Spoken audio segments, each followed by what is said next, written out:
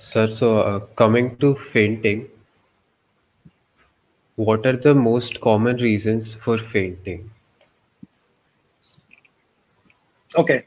Um, Again, fainting happens, very, very common.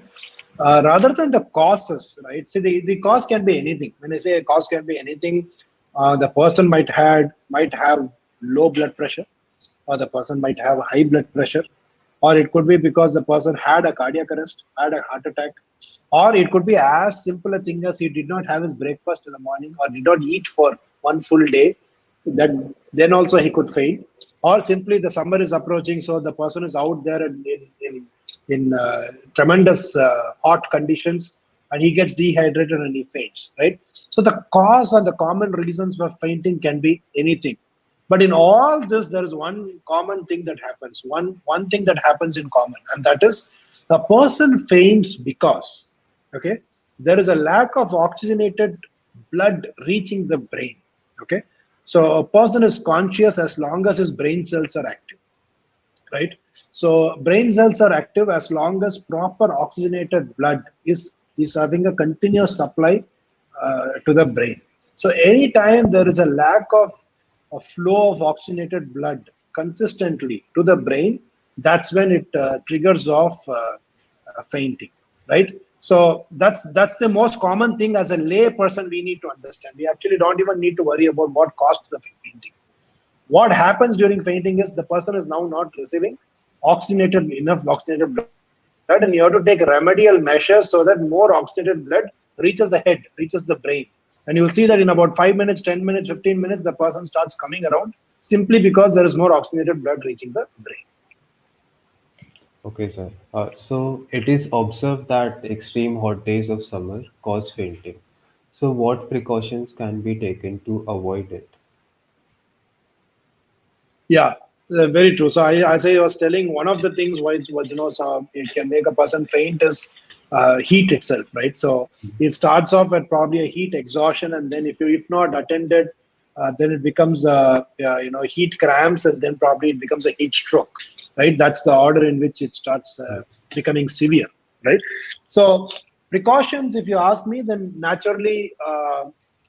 Do not expose yourself to overheat, meaning don't be out there in the sun for too long, number one.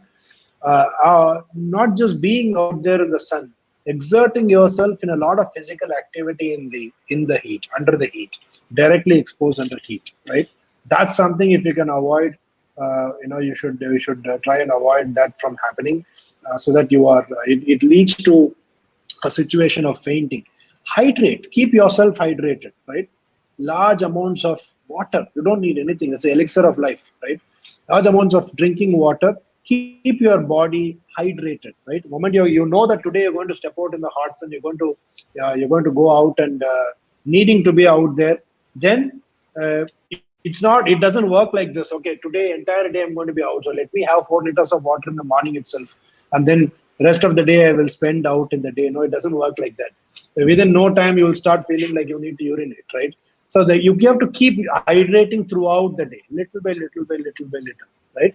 So that 4 liters of 3 liters of water you can have, but spread it across. Have little by little, little by little of water throughout the day, right? Avoid alcohol when it specifically if you're going to be having great physical activity out there in the sun. Avoid all any other vigorous physical activities. So hot summer days, simple. These are very very simple things that one should be mindful of. So overall speaking, can fainting be considered a symptom of any major disease? Yes, I would say yes. Not a major disease, but it is an indicator to you that something is really not normal to a person. The cause could be anything, as I said. If they diagnose and go back to the cause, it could be, as I said, the diagnosis might show up a sugar issue. The diagnosis might show up a heart issue. Diagnosis can show up any other issue. But then the moment a person is fainting, it is an indicator about the fact that something is obstructing blood to the brain, and that's not to be ignored, right? Uh, so you got to immediately go for a checkup and ensure that you have arrested or you have addressed the cause for why a person is fainting.